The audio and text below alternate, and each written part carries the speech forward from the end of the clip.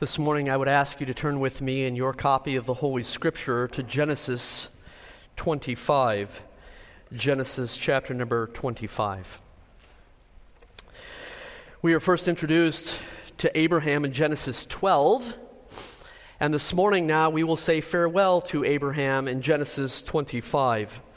The scripture before us reads like an obituary. It tells us of Abraham's death and of his descendants. And it always strikes me when I read an obituary how the totality of a man's life is reduced to a few lines.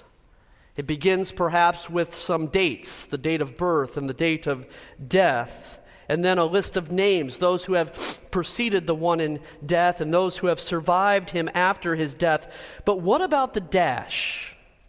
The dash between the two dates, the dash that represents the totality of a man's life, the time between his birth and his death. Of course, it's impossible to report on all of one's life with a few words in an obituary. However, Hebrews 11, verses 8 and 9 summarizes Abraham's life pretty well, as it was read just a moment ago. By faith, Abraham obeyed when he was called to go out to the place which he would receive as an inheritance, and he went out, not knowing where he was going. By faith he dwelt in the land of promise, as in a foreign country.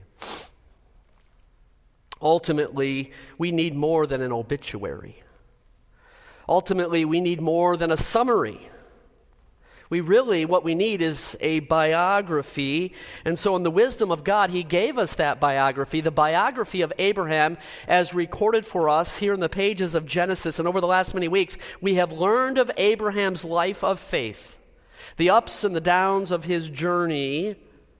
And what is it that we learned? We learned that Abraham's God was faithful to him through the ups and the downs. And I hope that you've learned more of Abraham's God than you even have of Abraham himself. And perhaps, like Abraham, you feel that your life journey is one of ups and downs. You are lost and lonely in a foreign land, wandering by faith in the promises of God. It's a long road. You can't see the end of that road. But may it be that when your story is told, whether by obituary or summary or biography, it will be a story of God's faithfulness to you in your life. So now this morning we've come to the very last chapter in that biography of Abraham. Genesis 25, verses 1 through 11, a message I've prepared titled, Abraham and the Partings of Faith. Let's pause for prayer, and then we'll study God's holy word. God in heaven, we thank you for your amazing love. God, we thank you for your amazing grace toward us. And that while our sins are many, your mercy is more, and we are amazed by that. We thank you for that. We thank you, God, for your faithfulness that was demonstrated to Abraham over the course of the ups and downs of his life. We thank you for your faithfulness to us in the ups and downs of our lives. And God, now as we come to the Holy Scripture and we read and we study and we learn, may we be amazed, not by the man Abraham, but by his God. For I pray this in Jesus' name. Amen. Genesis 25, verses 1 through 11, covers the last 35 years of Abraham's life. In those final 35 years of Abraham's life, there is no special revelation from God to Abraham. There are no tests or trials from God for Abraham. It's a rather uneventful record that serves as a text of transition from one generation to the next generation of God's people. In fact, that's how the book of Genesis is divided, by generations. And the word generations is used in Genesis to frame the progressive history that it records. And there are 10 generations given to us in Genesis, which mark the divisions of the book. And let me take a moment and survey them for you just quickly before you on the screen. The generations of the heaven and the earth, beginning in chapter 2, verse number 4. The generations of Adam, beginning in chapter 5. The generations of Noah in chapter 6. The generations of the sons of Noah the generations of Shem, the generations of Terah, which is mainly of his son Abraham, the generations of Ishmael, chapter 25, beginning in verse number 12, the generations of Isaac, of which a large section of that is about his son Jacob's experiences, the generations of Esau, the generations of Jacob, which is the history of Jacob's son Joseph. And you see how the book of Genesis is categorized and divided in these ways. Next week we'll begin studying the generations of Isaac in chapter 25, verse 19. But this morning, we say goodbye to that great patriarch, Abraham, beginning in verse number 1. Look at chapter 25, verse number 1. Abraham again took a wife, and her name was Keturah. Now, after Sarah's death, in chapter 23, it's also referenced in the last verse there of chapter 24, if you see it there at the end of chapter 24, Abraham decided to remarry. Now, God's intent for marriage is one man and one woman for life, until death do us part. Paul explained to the Romans, the woman who has a husband is bound by law to her husband as long as he lives. But if the husband dies, she is released from the law of her husband. Therefore, it's honorable for a widow or a widower to remarry, and we would celebrate that union as a picture of Jesus Christ and his church. However, the problem in this case, the problem in chapter 25, verse 1, is that Keturah was something other than a wife. She was something less than a wife. 1 Chronicles 1, verse 32 tells us that Keturah was actually Abraham's concubine. A concubine was partially wife, partially less than a wife, a woman of secondary status, even a female slave. Ultimately, if you look at verse number 6, the Bible tells us that Keturah wasn't Abraham's only concubine, but that Abraham had multiple concubines in verse number 6. And so I would offer you this. Abraham's decision, number 1, was unwise. His decision to marry or take Keturah as his wife/concubine was unwise because I submit that Abraham should have learned his lesson many years earlier after the devastation surrounding his relationship with Hagar. You remember back in Genesis 16. Many years later, God would explicitly tell Solomon not to multiply wives to himself. Of course, Solomon, the wisest man who have ever lived, acted unwisely in the same area. He became notorious for his 700 wives and his 300 concubines. So we're faced with a bit of a moral dilemma here in Genesis 25, verse number 1.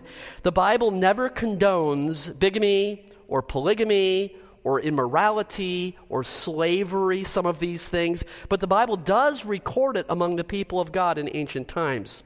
And so regretfully, Abraham took Keturah as his wife/concubine, among other concubines here in verse number 6, and his family grew a lot in the last 35 years of his life. During the first 140 years of Abraham's life, he only had 2 sons. Ishmael was born to Hagar when Abraham was 86 years old, and then Isaac was born to Sarah when Abraham was 100 years old. But now we have the record of many more sons. Look at it in verse number 2. And she, that is Keturah, bore to Abraham, Zimran, Jokshan, Midian, Ishbak, and Shua. Jokshan begat Sheba and Dedan, and the sons of Dedan were Asherim, Letushim, and Lumim. And the sons of Midian were Ephah, Epher, Hanok, Bida, and Ida. These were the children of Keturah. Now, according to my count here in these couple verses, Abraham's descendants by Keturah numbered 6 sons, 7 grandsons, and 3 great-grandsons there in verses 2 through 4.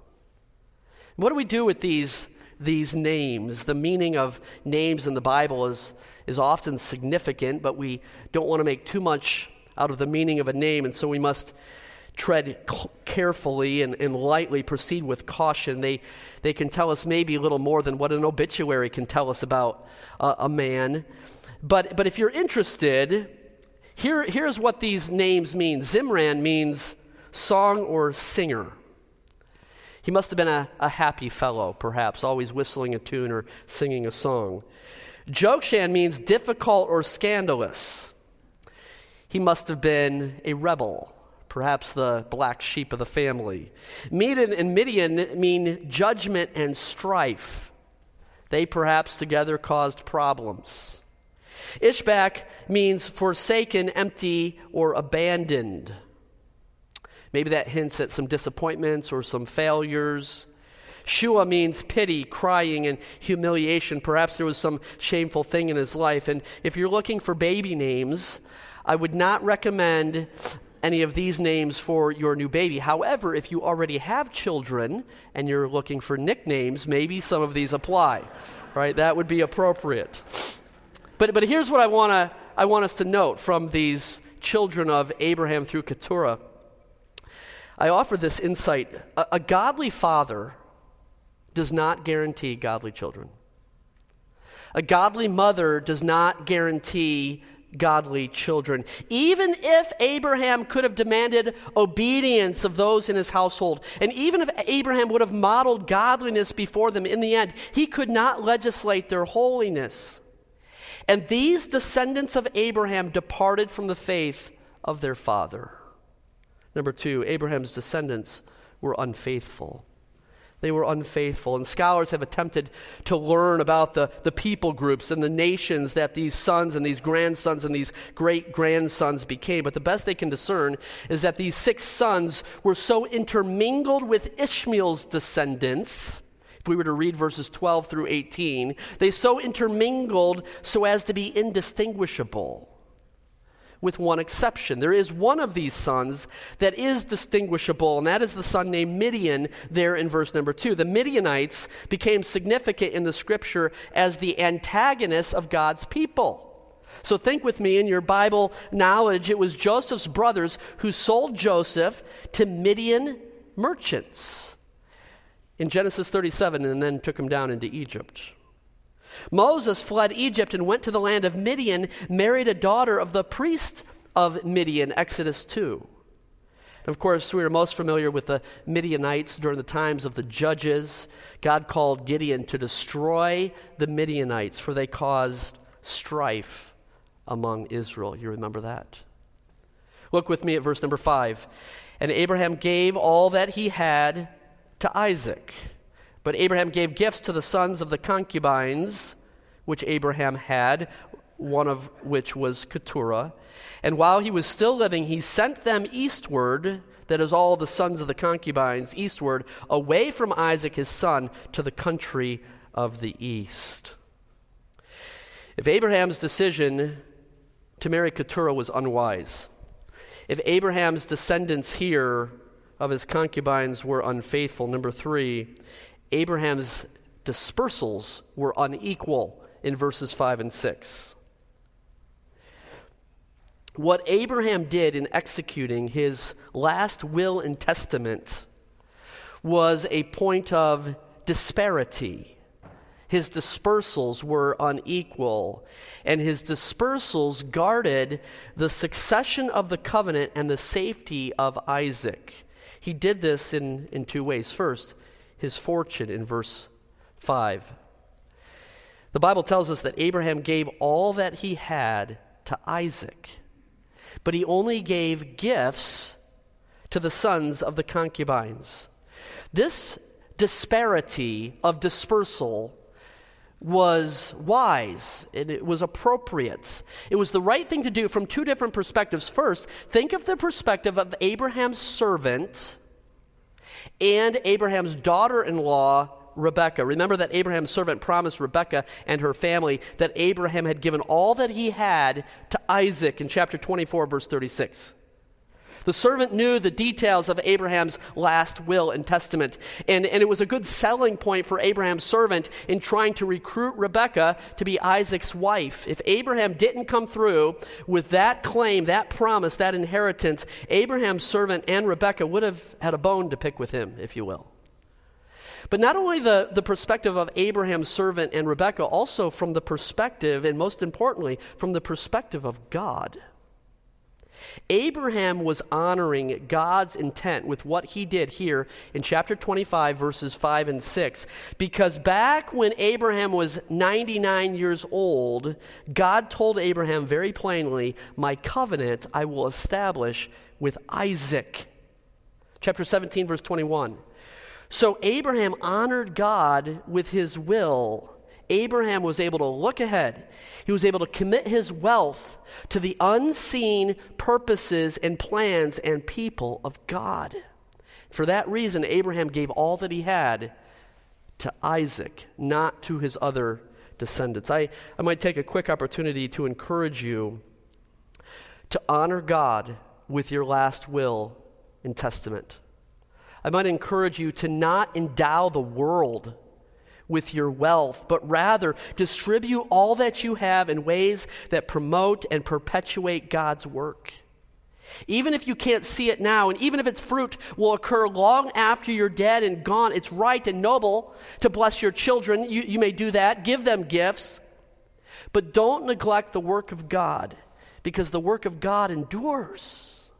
And I believe that's what Abraham was doing in bequeathing everything to Isaac. Over the years, God's people have had the foresight and the commitment to designate a portion of their wealth to the work of God here at Fourth Baptist Church and Christian School, at Central Seminary and WCTS Radio. And folks, we are the beneficiaries of their giving so that the gospel can be perpetuated, the ministry can be perpetuated here in this place. So grateful for that. And perhaps many of you have already made plans toward that end. But another insight there in verse number 6. There in the middle of verse number 6, Abraham had the foresight to take care of this dividing up, the dispersals of his estate. In the middle of verse 6, while he was still living. Do you see it there? That's a great example for us.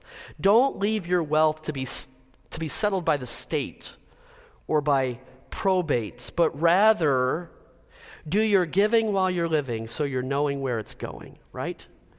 Your children will fight over it unless you clearly designate, this is what I would have done with my wealth and how I would have it designated. And so Abraham, he dispersed things with disparity in an unequal fashion. Everyone got a gift, but all that he had went to Isaac. That was God's purpose. But he didn't only disperse his fortune there, also his family.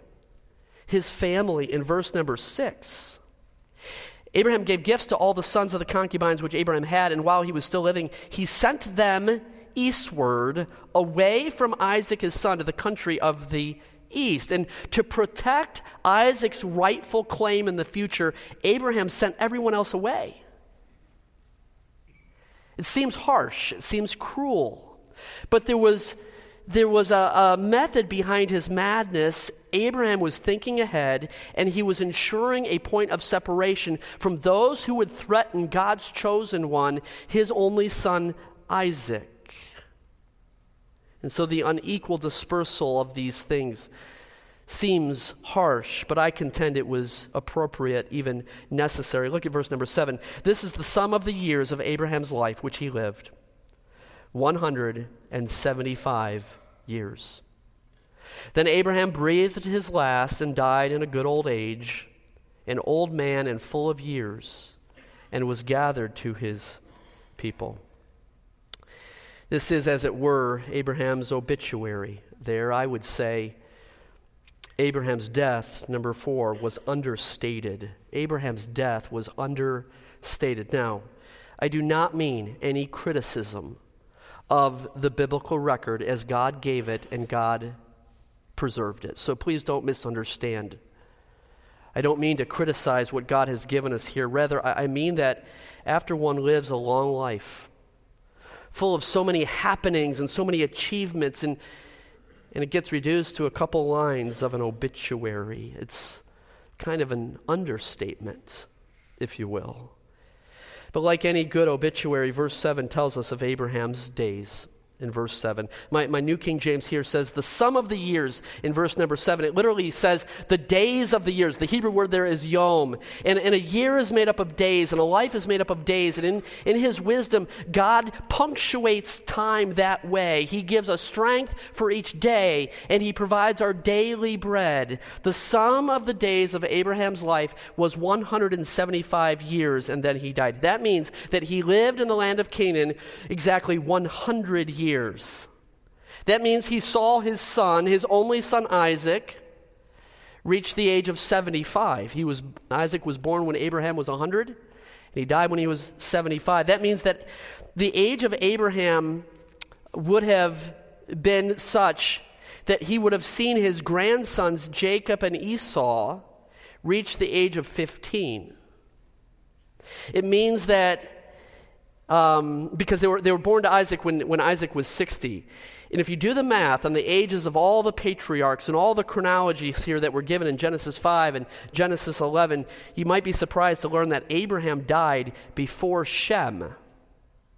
Shem, the son of Noah. For Shem lived 600 years, preceding and surpassing even Abraham's life. And so Abraham's days are numbered there. Secondly, Abraham's death. Verse number 8, Abraham's death. There are numerous ways to mark death. We might note death by the flat line of a heartbeat, or perhaps no measurable brain wave activity. In fact, some of us live with that condition, right? There's not a lot there. But biblically, one's death is marked when verse number 8 says that Abraham breathed his last. It was early in Genesis 2, verse number 7, that God breathed into man the breath of life, and man became a living soul. And here Abraham breathes his last. Verse 8 reads that Abraham died full of years. But those words of years are in italics, at least in my English translation. It means that it's supplied by the translators. The text literally in the Hebrew says, Abraham died full. What does that mean? He died full. The New American Standard, I think, translates it, satisfied with life. I hope that when I die, whether young or old, that I will die full. When I say full, I don't mean full of material possessions, although Abraham had material possessions. I have material possessions. I don't mean that Abraham died full of life experiences. He had life experiences. I have had life experiences. In the vernacular, we might say that so-and-so has lived life to the fullest extent. But what does this mean here in the text, that Abraham died full? I think that part of the fullness for Abraham was that God had given Abraham the promised son. Abraham's entire life was about the son. The covenant that God made with Abraham and his prosperity depended upon the son. And I would say the same is true for us as believers. Our fullness is not in the things that we own or in the things that we experience or the things that we have, but our fullness comes in the Son. For it's in the Son that we have life, and life more abundantly. So I would submit to you, every believer can die full. You might not be full of possessions or full of experiences, but you can say, I will die full because I have the Son. But finally, notice Abraham's desires.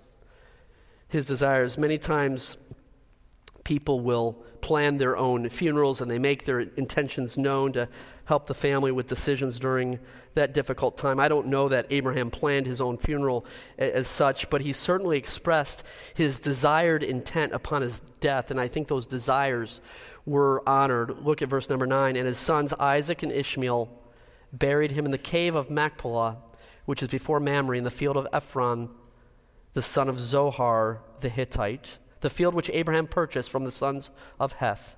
There Abraham was buried, and Sarah his wife. And it came to pass after the death of Abraham that God blessed his son Isaac, and Isaac dwelt at Beer Lahai Roi. Abraham's desires first as a father. It's a remarkable reunion between Isaac and Ishmael. Do you see it there in verse number 9? I think that's probably every parent's desire, is that the family gather, whatever divisions that may exist, a family gathers together at that time for the burial of the father. And we know that this didn't reconcile Isaac and Ishmael. However, I think it's notable that they buried Abraham together. And I believe that Isaac and Ishmael here are cited apart from the sons of Keturah or Abraham's other concubines, because God issued direct blessings on both Isaac and Ishmael earlier in chapter 17. Abraham's desires not only as a father but also as a husband. Verses 9 and 10 tell us that Abraham was buried with his beloved Sarah in that cave that he had purchased for her. Perhaps you remember that in Genesis 23. Of course, the dead are not conscious of their place of burial. But those who remain, there can be great meaning to have those together in life and in death. And it's common for husbands and wives to be buried together in joining burial plots. But then Abraham's desire as a patriarch. Perhaps one of the greatest concerns that we would have in dying is the care of those we leave behind, our children and our grandchildren. There are Social Security benefits and there are life insurance policies and such, but our desire would be God's blessing upon them, upon our loved ones, and that blessing was confirmed and fulfilled to Isaac. Now, your notes are complete and you're prepared to go, but there's one insight I want to leave you with this morning. And it's a phrase at the end of verse number 8 that we passed over so quickly. It's a phrase there at the end of verse 8 that sums up the death of Abraham. The end of verse 8 says that he was gathered to his people. Do you see it there?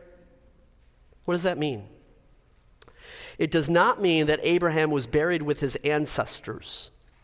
Remember, he left them 100 years earlier back in Ur of the Chaldees when he obeyed the Lord and left his homeland. The only family member to be buried in the cave of Machpelah was his wife Sarah. So in what sense was Abraham gathered to his people? This is important.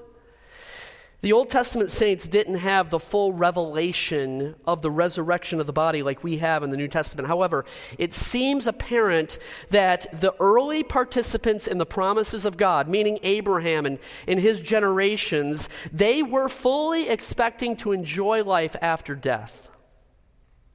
In fact, the book of Hebrews tells us that.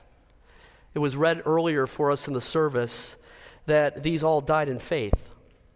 Not having received the promises, but having seen them afar off, were assured of them, embraced them, confessed that they were strangers and pilgrims on the earth, temporarily living on the earth, but now they desire a better, that is, a heavenly country.